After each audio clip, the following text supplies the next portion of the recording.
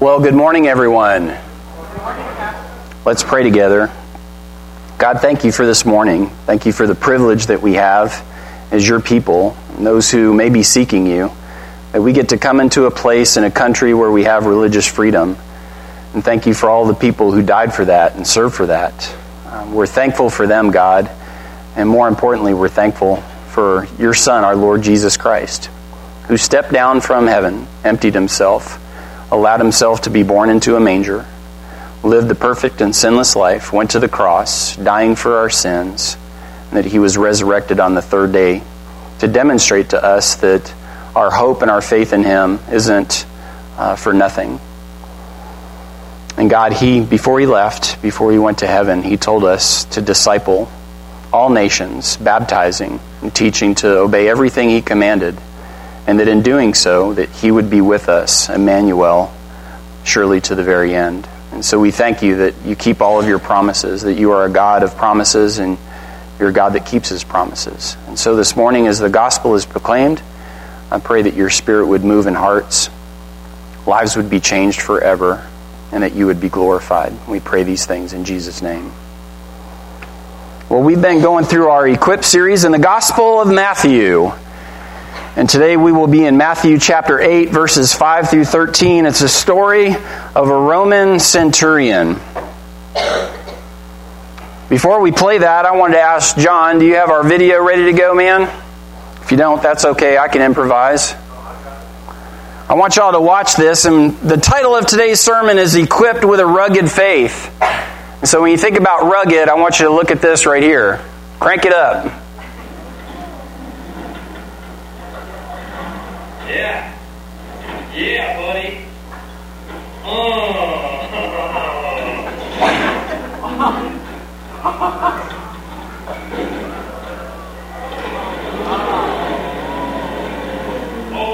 my God. Rugged, yeah? That's rugged. And I wonder if Jesus Christ were to examine the faith in your life, would it look like that? Ready for any obstacle, ready to cover any terrain whatsoever? Or would it be this pristine Ferrari sitting inside of a garage behind a glass wall that people just get to look at and say, oh, that's pretty? Or maybe it's this broken down, beat up old rusty jalopy that doesn't even operate anymore. See, because those things aren't really faith at all. That faith in Jesus Christ is a rugged faith, and we're going to see that in the life of this centurion. Beginning in chapter 5 of verse 5, chapter 8, verse 5, it reads, "When he entered Capernaum, a centurion came to him, pleading with him, 'Lord, my servant is lying at home, paralyzed, in terrible agony. I will come and heal him,' he told him. 'Lord,' the centurion replied, 'I am not worthy to have you come under my roof, but only say the word, and my servant will be cured. For I too am a man under authority, having soldiers under my command. I say to this one, go, and he goes, and to another, come, and he comes, and to my slave, do this, and he does it.' Hearing this, Jesus was amazed and said to those following him, 'I assure you, I have not found anyone in Israel with so great a faith. I tell you that many will come from east and west and recline at the table with Abraham, Isaac, and Jacob in the kingdom of heaven, but the sons of the kingdom will be thrown into the outer darkness. In that place there will be weeping and gnashing of teeth.' Then Jesus told the centurion, 'Go, as you have believed, let it be done for you.' And his servant was cured that very moment," equipped with a rugged faith. I want us to look at verse 5, our starting verse. We're stuck there, John. Verse 5.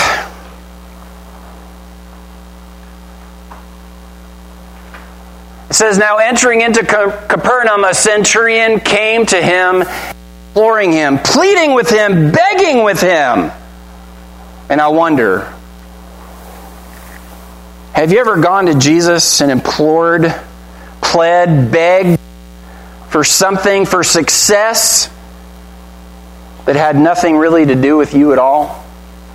So I think oftentimes what we do is we approach Jesus And it's our selfish prayers. Jesus, change my circumstances.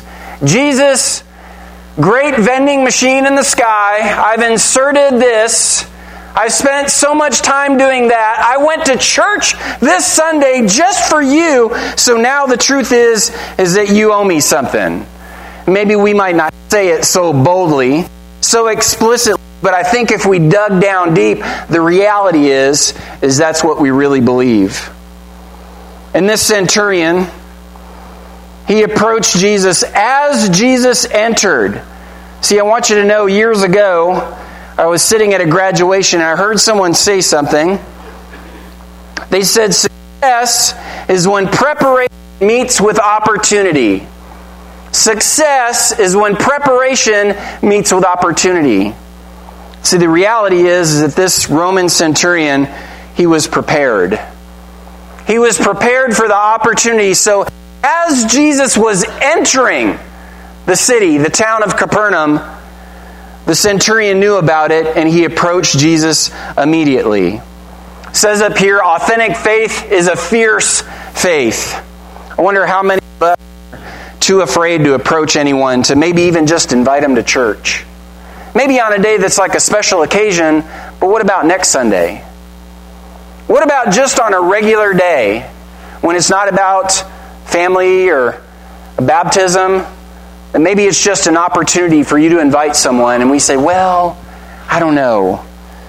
And then I kind of take your mind and your memory back to that video of that truck going through that ravine and turning sideways and never stopping and making it through. Is your faith, in fact, a rugged and fierce faith? Is it active? Is it intentional? Does it go far beyond lip service? Prayers in a closet or at the foot of your bed, to action. Those little kids sat up here a moment ago. Action! Does your faith have action? See, in verse 6, the centurion saying, Lord, my servant is fallen in the house, paralyzed, direly tormented. The word for servant is a specific kind of servant. It means a young person in training. It doesn't mean it was an old man or an old woman. It means a young person. One of the words that we might think of in Christian circles is someone who's a disciple, someone who you're training up, that you've invested time and energy and love and effort into. And I want you to know that this man, this centurion, wasn't coming only because of the time investment, not because of the financial investment, because of a relational investment that he had with this young person. It could have been a boy, it could have been a girl. We don't know because the word in Greek doesn't tell us. We just know that it was a young person. And it's letting us know that this person was paralyzed, that they'd fallen, they're paralyzed, and torment. And the first thing that this Roman centurion can think of is, I'm going to go see Jesus. Is that what we think of? Or is our first thought, well, we better get to the emergency room. First thing we better do, we better call a specialist. We better get an MRI. I'm not saying we don't do those things. I'm not someone who's standing up here saying we're going to do faith healings next week. That's not it. But I'm saying is our first thought in dire circumstances, direly tormented. First of all, is there anyone in your life outside of your own immediate family that you're investing in? Anyone? Do we only invest in the people that we can get something back from? Or is there someone in your life that you're investing in, that you're mentoring, that you're discipling? See, because Jesus told us at the end of His ministry, just before He ascended to heaven, that that's what discipleship looks like. Baptizing them and teaching them. This is at the beginning of Jesus' ministry. Do y'all realize that? He's just come down from the Sermon on the Mount. He hasn't done broad spread preaching all over the place. This is at the very beginning of His ministry. And already there's a centurion, a Roman soldier, who gets it. He's got a fierce faith. It's not only fierce, but it's noble. It's selfless. Like I said, it's not about the financial. It's about the relational investment. Who do you approach Jesus about? Who do you approach Jesus about for selfless reasons? Who do you approach Jesus about for selfless reasons? See, that's a noble faith, and the centurion had it. We're going to jump ahead. I'm not skipping this because I don't think it's important, but we're going to skip ahead to verse number 8 because I want to point out what a rugged faith looks like. Jesus told the centurion he was willing, and the centurion's response was, "Lord, I'm unworthy to have you come under my roof, but only say the word." See, in America, we struggle with that idea of being unworthy. We all think we're worthy. We really think, I think if you peel back the layers, Jesus would really be lucky to have me on his team. Yeah, Jesus, I knew I was going to be your first pick. Good call. Good call, Jesus, because I am going to do amazing things for you and your kingdom. Once I take care of work, and once I take care of the family, once we take care of soccer practice, and once I make sure the stuff around the house is done and taken care of, and we get to the end of the week, and we don't go to church, and we don't serve, is Jesus really lucky? See, because we think we're doing God a favor. See, in America, we think we're entitled. Yeah, Jesus, you better die on a cross for me. Again, we wouldn't say it. But since beliefs are the things that drive our behaviors, what do our behaviors say? Are we more like a Roman centurion that makes a proclamation? A Roman centurion, a commander, someone respected and honored in his culture. And he says to Jesus, this carpenter's son, this lowly Jew, and he says to him, I'm unworthy to even have you come under my roof. And you know what, Jesus? Not only am I unworthy, but I know who you are. I know that you're the King of eternity. I know the eternal Son. I know you're the one who stepped down from heaven and allowed himself to be born into a manger. And I know, because all of that is true, that all you need to do is say a word. Just say a word. I'm not going to make you jump through hoops. I'm not going to make you do tricks. I'm not going to make you prove yourself to me, Jesus. I'm just going to ask you, would you say a word, Lord? See, because there's this young person back home and they're paralyzed. Authentic faith is an astute faith. Astute meaning keenly aware, mature. See, it looks around, it examines the environment. It studies. It tunes in. Are you an astute Christian? Are you an astute observer? See, the centurion knew the gospel. He knew that God was God. Something that many of us today don't recognize. He knew that all humanity sinned, including him. This wasn't the gospel just for the Jews. This wasn't the Savior just for those people. This is the Savior of the world. He knew that Jesus was Emmanuel, God with us. And he knew that what was required to fulfill the gospel promise is that he needed to repent. Have you done that? There's a lot of people who feel sorry about their sins.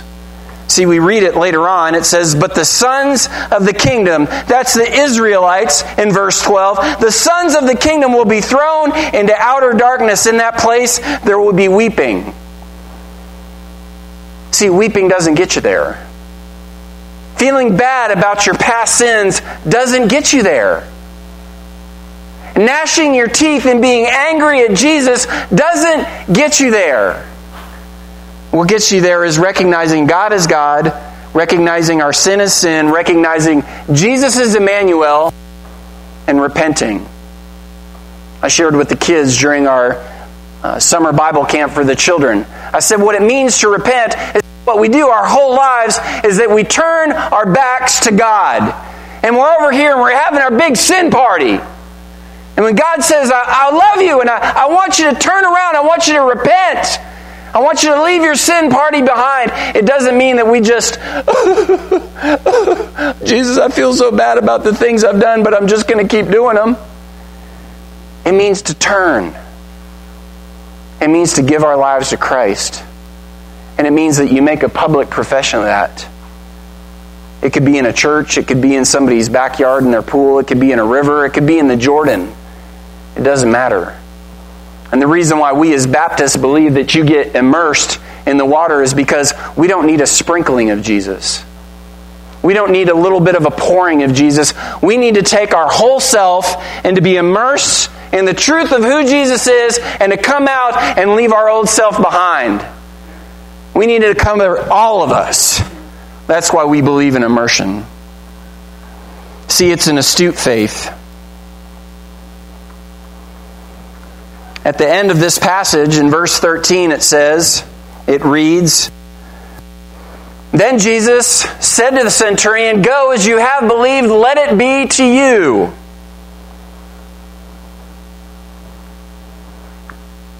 A rugged faith is an authentic faith. It's a tangible faith. See, it's something literally is accomplished. Not just something, not just anything. We look at a lot of churches around, we look at them and there's activity going on and there's programs and there's stuff happening. And I wonder, is any of it really glorifying God? Is the gospel really being preached? Are we about entertaining our kids? Are we about having pizza and Coke for our youth? Well, it's just good that they're going, right? How is it good that they're going if the gospel isn't being preached and lives aren't being transformed? It has to be a tangible faith.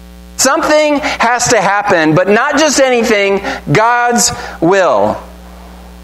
Jesus said that His church would prevail. On this rock I will build my church, and the gates of hell will not prevail against it. In your life and in your church, are the gates of hell being torn down? Are people being rescued from the gates of hell?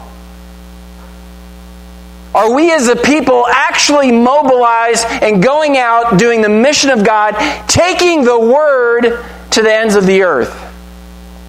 See, because if all we do is show up on Sundays, folks, and we sing a few songs and we high-five each other and we hug one another and we eat some good food and we go home, Jesus actually chastised the Jews for that. He said, you'll cross over land and sea to make one single convert. You got a lot of stuff happening. You got a lot of religious activity going on. But when you do, Jesus said that you make them twice the child of hell that you are. We don't want to just draw people into religious activity.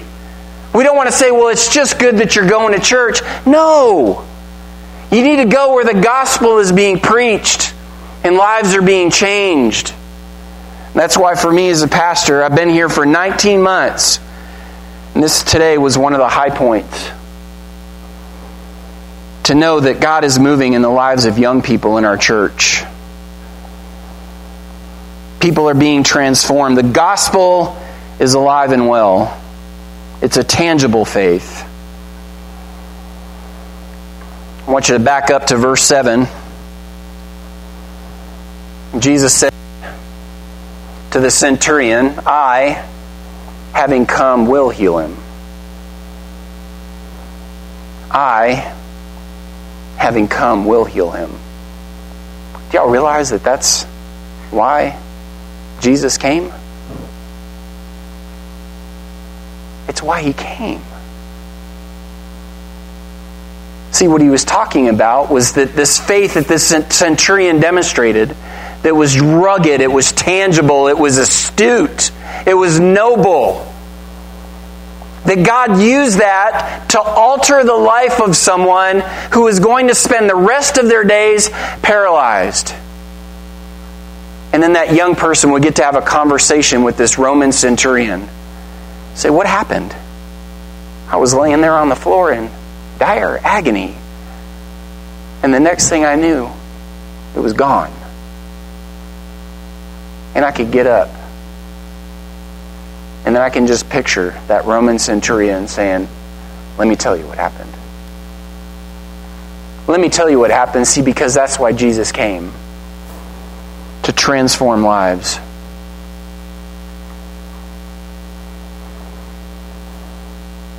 Let's look at verse 10. When the Roman centurion said to Jesus, I'm not worthy, and then he went on, I'm a man under authority, and I have soldiers under my authority. I tell people to go and they go. I tell them to come and they come. I say somebody do this and they do it. And in verse 10, it says, hearing this, Jesus was awestruck. He marveled. He marveled at the faith of a man who outside of Israel already had it all figured out. He already understood the gospel. He knew who Jesus was, and Jesus stood before him, jaw dropped, awestruck. And I wonder, have you ever done anything in your life that has caused Jesus' jaw to drop? To be awestruck at your faith? I found no one. I think maybe we could look at this if Jesus was here today and say, I found no one in the church with such great faith. Oftentimes churches are the worst, right? A lot of people out there say, I don't go to church because that's where all the hypocrites are. Well, thank God. Things are different here at Poetry Baptist Church. See, because faith is alive. Jesus Christ is alive and well. And we're not a bunch of hypocrites. We had a slide up there a few weeks back that said we're recovering hypocrites. We're a bunch of recovering hypocrites. See, because we haven't forgotten the fact that that's who we used to be. And we don't walk on high holy ground and say, we've got it all figured out. We feel really bad for you poor sinners who are out there. What we say is we're going to be mobilized. We're going to go out there and we're going to love you because we love God and we want to draw you in. And we're going to demonstrate extreme hospitality, desperate dependency on God. We're going to pray for you and we're going to see that tangible work of the Holy Spirit in your life. Jesus was awestruck.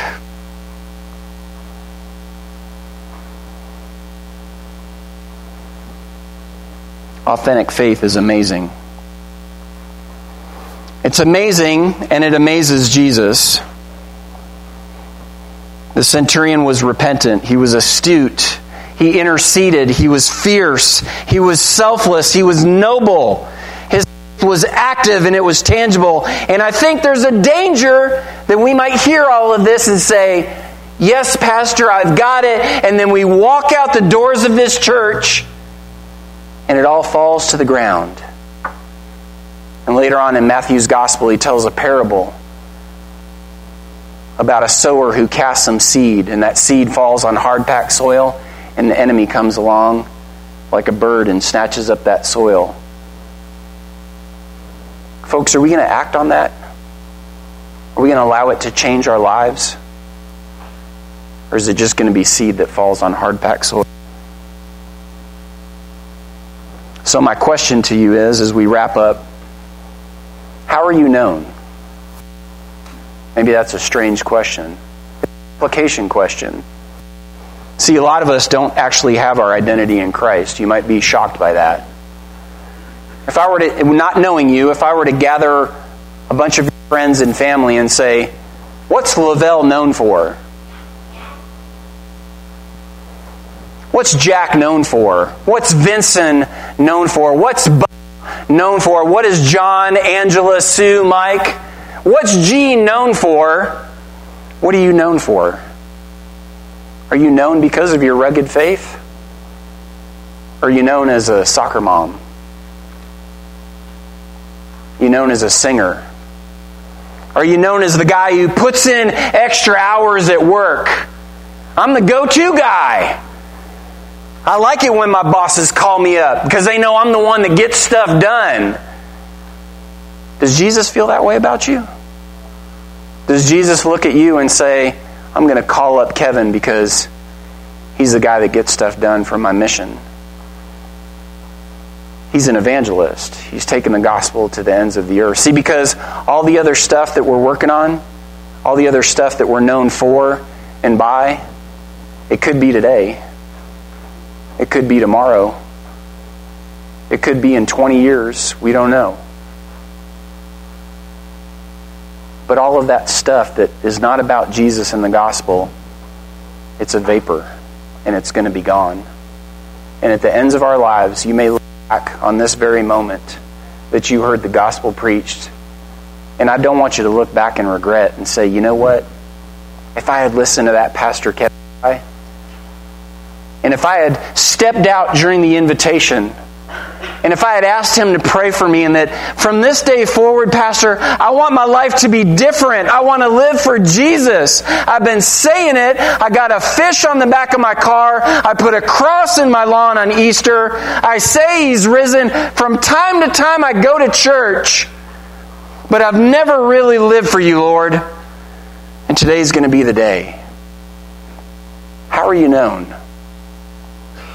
And if you're not proud of that fact, how do you want to be known? See, because Jesus is inviting you right now, today, to be known, just like that centurion, by your rugged faith. The Apostle Paul wrote in 2 Corinthians, examine yourselves to see whether or not you're in the faith. Test yourselves. See, we have the opportunity to examine ourselves, but like I shared with y'all, we read together and we read with those little kids, Psalm 26, not only do we have to examine ourselves, but we have the privilege, right? We have this privilege that we can call on God Almighty, and we can say to God, our Creator, God, test me. Test me, Lord, and try me. Examine my heart and my mind.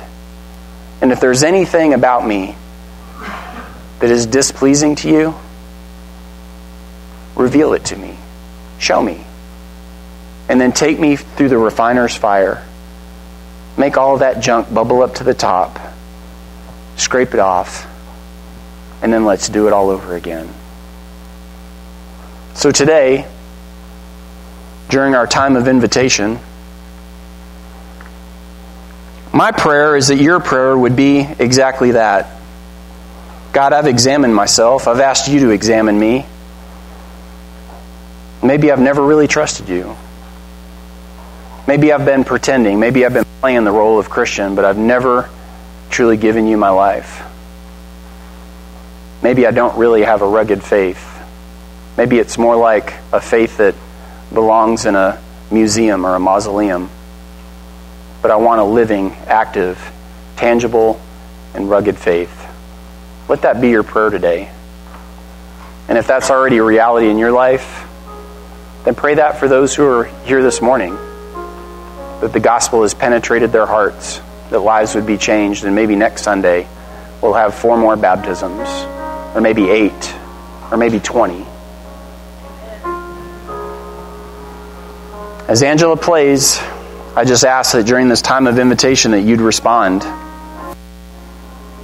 Because God is God, we're sinners, Jesus is Emmanuel, and we get the privilege to repent.